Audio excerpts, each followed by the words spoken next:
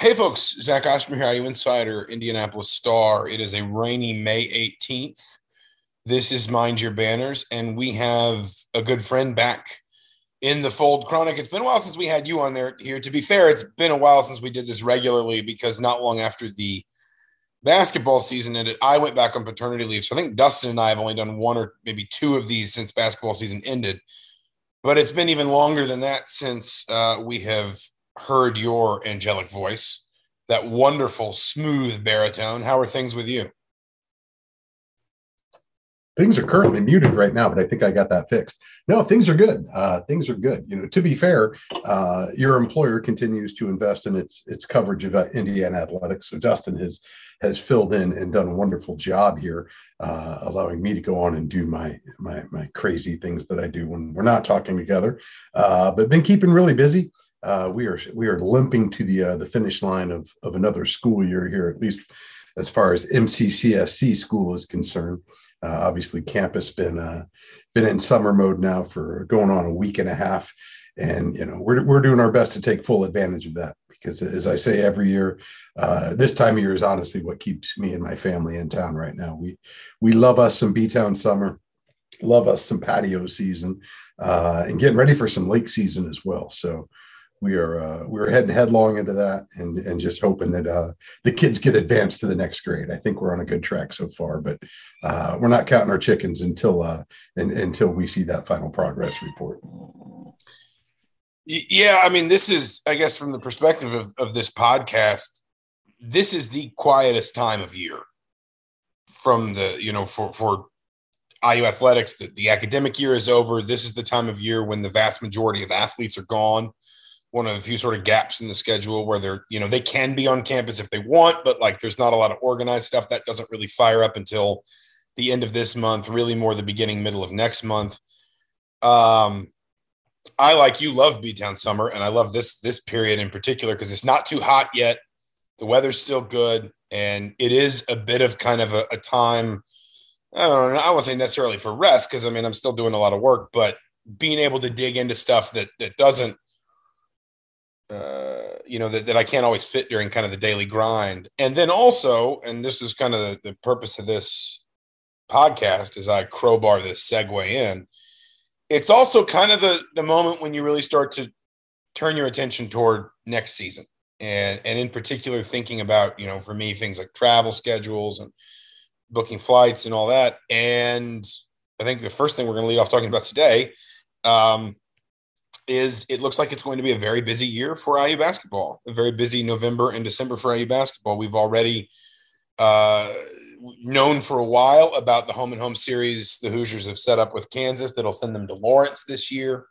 Details are not yet finalized, per my understanding, but the intention is very much there to play Arizona and Las Vegas the weekend before that. So those two big December weekends, Indiana's going to be in primetime games, December 10th and December 17th. Obviously, you've got an ACC Big Ten Challenge opponent, presumably at home. North Carolina is a possibility based on current rotations. And then I would be very surprised not to see Indiana in the Gavitt games again this year. This is the last of the sort of 7 initial years of the run of that series. I don't know if it's going to be extended or not. I think it might be. But Indiana was supposed to be committed to 5 of 7 years in that cycle. They've done 4. So, this schedule, Mike Woodson, I wrote something that went up this morning. Mike Woodson promised that once he felt like his team was kind of comfortable with the way he wants to do things, he was going to start scheduling like this. And he is, for lack of a better term. Yeah, I think it's certainly a step in the direction I personally wanted to see the schedule go. Obviously, last year was extraordinarily soft in terms of the non-conference schedule. And really, IU's been trying to kind of find its footing ever since the Kentucky leg of that component of the schedule got pulled out from underneath it. 2012, I think, was the last time they played that game. Or no, it was 11, actually, wasn't it? It was the 11-12 season. It was that season, yes. It was December, whatever, 2011. Yep. So, we're now a decade past that. And Indiana's really struggled to figure out what needs to go there. What's the the best mix. And part of it is, you've had multiple coaching changes take place over that span, and obviously that imports different philosophies. But I think what's remained constant there is both the fan base, the administration, I guess the more amorphous program as a whole has been trying to figure out exactly what needs to fit there and what's the best balance for Indiana. And I think you're seeing it head back towards a position where perhaps they find a little more balance, a little more relevance, a little more prominence. And coincidentally, they happen to find themselves with what seemingly looks like a program that's going to be on par for the type of schedule they're trying to build. At the very least, I think you'll have a much clearer sense here heading into the next season before the conference portion of the schedule begins, exactly what type of a contender Indiana may have on its hands. And I think I have to condition all this. We didn't have non-conference just 2 years ago at the onset of COVID, or at least you did the first full season. It was very abbreviated. Yeah, they played in Maui, and they played their prior commitments. Other than that, there was not a lot of aggressiveness for something like in Arizona. To say right. like, because my understanding, at least as things exist right now, is this Arizona game, I think, is just going to be a one-off. Like, I don't think this is the beginning of some neutral home series like they had with Louisville. You probably wouldn't have pursued something like that if it wasn't already on the books for 2020-2021. But I think you hit a couple of things there that are more core to this. And the first one is a big one, which is I think Indiana's been struggling to figure out how to replace Kentucky on the schedule. And obviously there are fans who say, well, just go get Kentucky back on the schedule. It takes two to tango in that situation. I'm not saying Kentucky absolutely won't do it, but remember that, you can have all the will in the world. That doesn't mean it can just necessarily happen. The other kind of piece of that, though, is, and I've said this before about the Crossroads Classic, obviously I think, both Indiana and Louisville hoped that series would prove to be more fruitful than ultimately it did with the coaching changes and everything that happened kind of in the midst of it. There's a lot of things Indiana's done scheduling-wise in the last few years that would have made a lot more sense if there had been a marquee game above it. Crossroads Classic being a good example. Crossroads Classic was a great sort of, undercard. I know it came after the Kentucky series on the schedule, but a great undercard to the Kentucky game. It was good for your non-conference schedule. If there was something bigger than that, absent your conference level TV commitments, that you could kind of hang your hat on. That's what Indiana's been struggling to find again here. Obviously last season, Mike Woodson again said he wasn't going to push his team too hard too early. But now I think what you see is maybe finding a little bit of that. I mean, maybe this is over marquee because now you're doing Arizona and Kansas, the reigning Pac-12 champion and the reigning national champion in the same offseason. But it's looking for those sort of centerpieces again that would make a Gavitt games. When the Gavitt games can be the fourth best non-conference game on your schedule, it's a lot better than when it's the second best non-conference game on your schedule, essentially. I recently described it, and speaking with a friend, this is kind of like when you're building a meal. You obviously you start with an entree, and then you build around it. And Kentucky had historically been the premier entree on the schedule. You look at things like Crossroads Classic, the Gavitt games, Maui, some of those other, the ACC Big Ten Challenge. Those have consistently served as premium sides, if you will. Things that are also, kind of part of the center of your plate. And then everything else is just the filler, the appetizers, the hors d'oeuvres, just kind of the throwaway sides, the obligatory. And Indiana, they made it a point in their coaching contracts to incentivize something that wasn't just straight fluff, because after Kentucky got removed, Tom Crean tended towards the path of least resistance, if you will, in the non-conference, and consistently were playing sub-3 KenPom 300 teams, and it was just a really lackluster, really empty schedule. Archie obviously had his own struggles with that. I think while he tried to fulfill the obligations, to the fan base and to his contract to get that bonus that, if memory serves, was contingent upon that scheduling. He was also just trying to get his team in the tournament and save his job. And that was something where I think because of some of those struggles, and a large part of that, I think, was tied into just the program's health as a whole. It really seemed kind of listless and meandering as far as its purpose. It's what the goals were. I think last year, at least personally, I felt like Woodson was given a pass mainly because he had to figure out what he had, how everything worked, being a first-year college coach. But more than anything, just kind of figuring out the lay of the land, both locally as well as regionally in the conference. I think what you see reflected in this schedule, this is like going from fast food, though, to now you've got steak and lobster on the menu. You have 2 premium entrees in a Kansas and an Arizona matchup. At a point in the season where you've had a chance to kind of get out and let the guys work up a little bit of a lather, put a month or so underneath their belt, and then, roll the ball out and see where your team stands. Obviously there's still the news of Trace Jackson Davis' future yet to come. But even independent of whether he stays or whether he goes, I think this is a team that feels like it's going to be in a more competitive position than it was last year. And, if you're feeling good about it, you're coming off a little momentum from last season. I fully support. Let's go ahead and schedule some marquee matchups and see where you stand heading into, a conference season where I would expect, Indiana's going to be picked somewhere top 5 without Trace, maybe top 6 or 7, with Trace, probably top 3.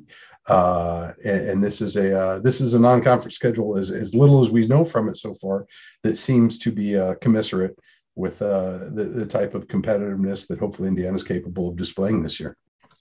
Yeah, I do sort of want to transition this into thinking about Indiana next season, because I think these two do kind of tie together a little bit. Like, at some level, the reason this game would be appealing to Arizona is it's a neutral site game in Las Vegas against a name opponent and get them on ESPN. But like, if Indiana was terrible, I don't think Arizona's interested in playing that game. You understand what I'm saying?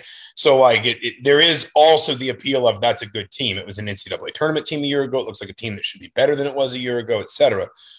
But I think there's a couple things to hit on first. First of all, looking back through the KenPom database, Archie Miller's only top 100 strength of schedule per Ken Pomeroy in his 4 years on the job, if I'm not mistaken, was his last year. And it wasn't to say that he didn't try. He had the Louisville game those first 2 years. They were always in the Crossroads. They obviously were always in the ACC Big Ten Challenge. He got some Gavitt games. I think it's a little bit of, and then in 2021, again, like, I don't think anybody wanted to be overly aggressive with setting up stuff that they didn't need to do. And there were complications because of COVID. And Indiana was also in Maui that year. So they played ultimately they only played 7 non-conference games, and 4 of them were Texas, Stanford, FSU, or 5 of them, were Providence, Texas, Stanford, FSU, and Butler. So like, that was some of that, a lot of that was built in. But my broader point is, sometimes you can say you're going to try and schedule hard, and then you schedule a Louisville series, and it turns out both of you are in rebuilding cycles. Or you schedule a Jimmy V Classic type situation, but then you wind up against a UConn team that, again, is in a bit of a rebuilding cycle, early years under a head coach. UConn hadn't transitioned back to the Big East, et cetera. So it's not always by choice that your schedules aren't strong, I guess is the point I'm trying to make. But there are ways that you can sort of foolproof it. And one of those ways is to agree to go to Kansas. One of those ways is to agree to go to Las Vegas to play Arizona, who you would imagine will probably bring more fans, not because IU fans don't travel, but simply because Las Vegas is in the same time zone as Tucson. And, that's how geography works. I'm sure there will be plenty of IU fans there as well. There's also been talk, I know, and I won't go crazy about it, but there's been talk of Indiana playing in some MTE type events in the South at some point in the not so distant future. There's been chatter about them getting back into another one of the sort of non-conference tournaments, not Maui. I don't think Atlantis. I think we're probably talking something more like either one of the ones in New York or maybe like down in Puerto Rico or something like that. But either way, putting, at least in theory, quality games in your schedule early in the year, it is something that can all kind of, in a way, build on itself, where in the same way that when you're in the ACC Big Ten Challenge, if you're a good team, you get a better draw. And then if you get a better draw, you have a higher non-conference strength of schedule. You challenge yourself with these games. You have to win some of them. That should go without saying, but you challenge yourself with some of these games, and it can become sort of organic, where all of a sudden it's like, yeah, this is the habit for Indiana, that like Indiana expects to be playing at the Barclays Center or the Garden or, out in Vegas or wherever, again, like a home and home with Kansas or a home and home with UCLA, or I'm just making this up at this point, but you get what I'm trying to say. And there is another advantage to this. And I said this, I've said this recently. I said it when I wrote, and I also said it on the radio with our good friend Mike Glasgow in the last couple of weeks. The Big Ten does not have necessarily the best reputation within the NBA. It can go up and down. And there's a feeling sometimes that the style of play that's encouraged in the NBA isn't conducive to, allowing prospects to really showcase their skills. And, at times it can stifle players and things like that. Well, how do you counteract that? You say, yeah, we're going to play a Big Ten schedule. You'll get tested. You'll get proven. You'll be on ESPN. You'll be on CBS. But also, you're going to be in the game that gets top billing the Saturday before Christmas, IU at Kansas. You're going to be out in Vegas in front of a bunch of NBA scouts playing Arizona. So when you are intentional about adding stuff that is, again, sort of foolproof. And Louisville probably looked foolproof when they drew up the series. Indiana was 2 Big Ten titles in 4 years. Rick Pitino had things, going really well until obviously he very much didn't down in Louisville.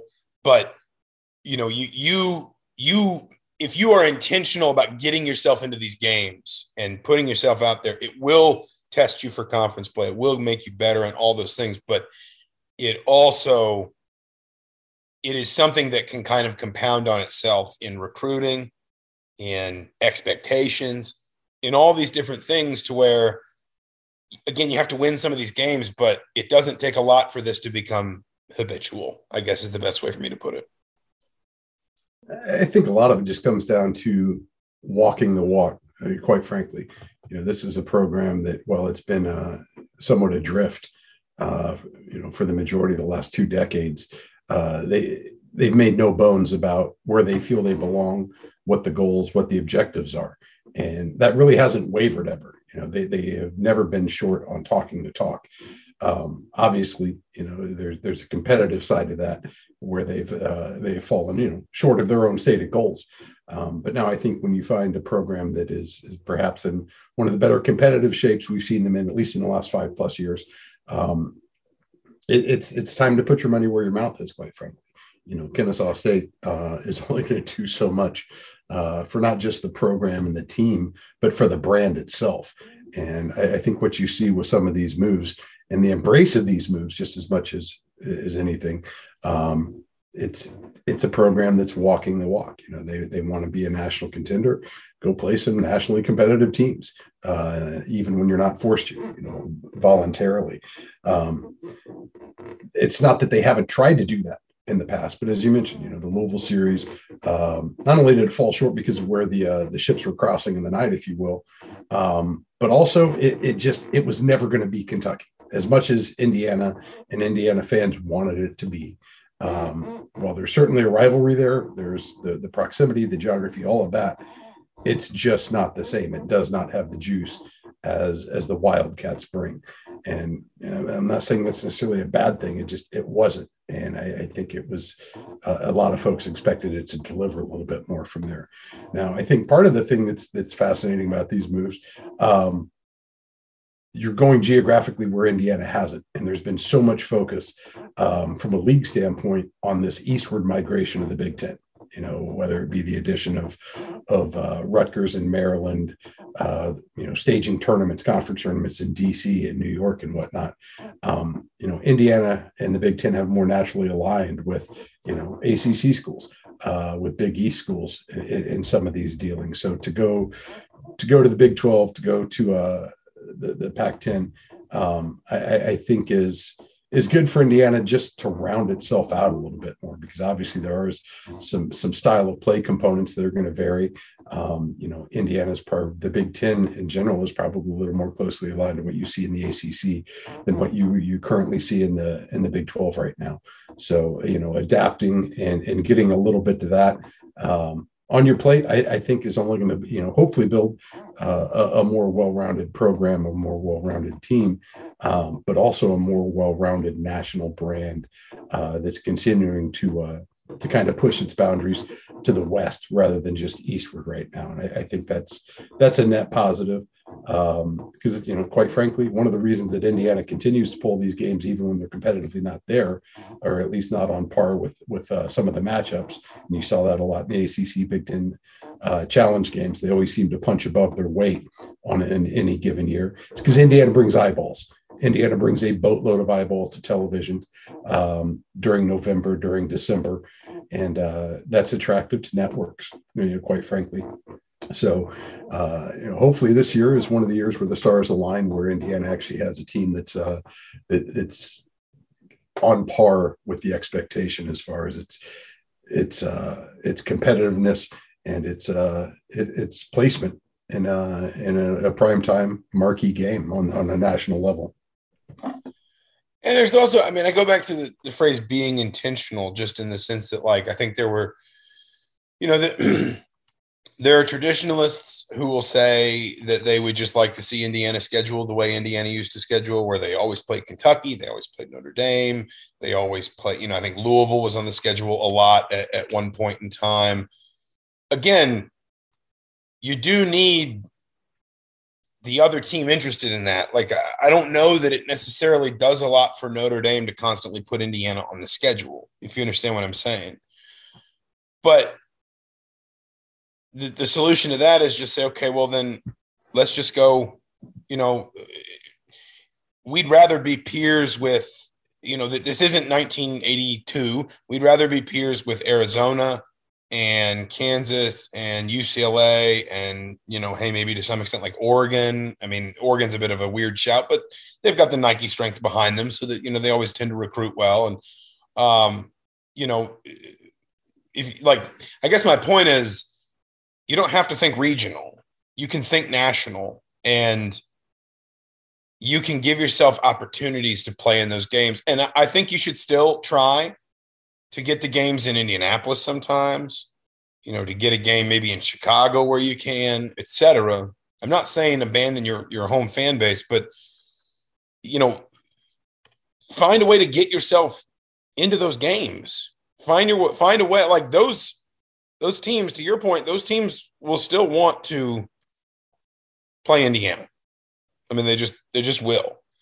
So if you want that, don't wait for something to come along. Don't wait for like a CBS Sports Classic to come, do it for you. Just see if you can't do some of it yourself. And again, listen, you got to win these games. There's a real path. There is. I don't know where Villanova has landed in where Villanova fits, I should say, in the Gavitt games situation. I don't think they played a home game last year, or I don't think they played a game in the Gavitt games last year. In fact, I'm looking at their schedule now. I'm not sure they have appeared in the Gavitt games either of the last 2 years. There's a world where I could see Indiana getting sent to Villanova in that game, in that series, and then getting UNC at home. And so your non-conference schedule includes at Villanova, at Kansas, UNC, Arizona, and neutral floor. Now, you go 2-2 in those games, you've had a great non-conference schedule, provided you don't screw up anywhere else. And you can, you play those 4 games, you can play Bloomington North, South, Edgewood, Owen Valley for all I care, to fill out that will hold up your non-conference strength of schedule. And we talk so much about how non-conference strength of schedule is probably a big part of what weighed Indiana down on Selection Sunday and left them in Dayton this year and then flying all the way to Portland. But the broader idea is don't wait for an ACC Big Ten challenge to fill that, to fill that void in your schedule. Go do it yourself. Challenge yourself. Now, you have to win the games. Not all of them, but you got to win enough that when you get to Selection Sunday, there's quality wins on your schedule. You get a higher seed. You go deeper into the tournament. The next year, expectations are raised. Recruiting is better. You play more of those games again. Like that. This is a constantly renewing thing. You never just complete college basketball, but you have to give yourself these opportunities. And I think everyone understood why Mike Woodson approached the non-conference the way he did last year, but everyone was also looking for exactly what he's done here, which is being true to his claim of, as soon as I think we're ready, we're going to level up though. And that's what they've done here. And again, it's kind of this idea that, like, I'm not saying play nothing but Arizona's and Kansas's all November and December, but a program like Indiana, unlike a lot of schools, even as far removed as it is from its last Final Four, from its last national championship, a program like Indiana still has the ability to call a lot of its own shots in this sort of area. If Indiana wants games like this, Indiana can get games like this. It's maybe just not been quite so bold about it in the last few years. And I think it's encouraging. If you're an Indiana fan, I think you should be encouraged that you're seeing this program take a different tack now. I think you hit it on the head. You talk about leveling up. Assume for at least the sake of this conversation, the Kentucky ship has sailed for good, and it's never coming back, at least not while Calipari's there. And I don't even know that that's necessarily the case. There was some rumbling last year that perhaps they would be interested in something like a Madison Square Garden type matchup. But for purposes of how you construct the schedule in the near term, just forget that even existed. Putting Kansas on is a solid move. If you look at replacing the Crossroads Classic with a matchup like Arizona and Vegas, I think that is unquestionably probably as high as you could realistically level that up, or it's at least very close to your best possible upgrade for that weekend. Now, I do think that none of that matters if you go out there and get your butt kicked.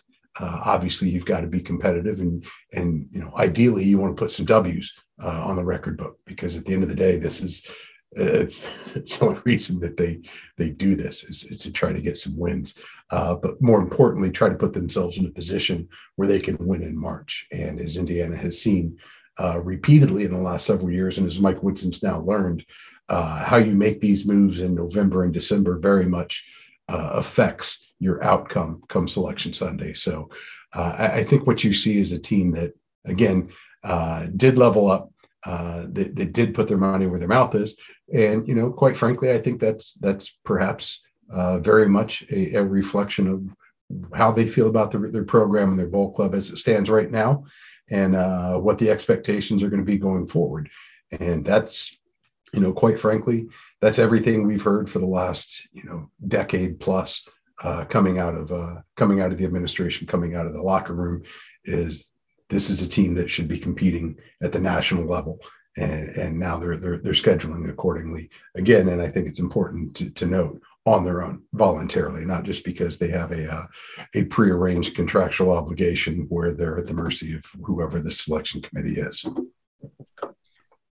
Let's kind of wrap there, and just the idea of expectations. I think this does, I don't think Mike Woodson is doing this solely because he thinks he's got a national championship contender on his hands. I think he's doing it because he wants to sort of set out a stool for saying, this is how I envision Indiana challenging itself. But with or without Trace Jackson Davis, though certainly in particular with Trace Jackson Davis, I don't think Indiana goes 4-0. Let's say it is like let's say it's Villanova, Providence.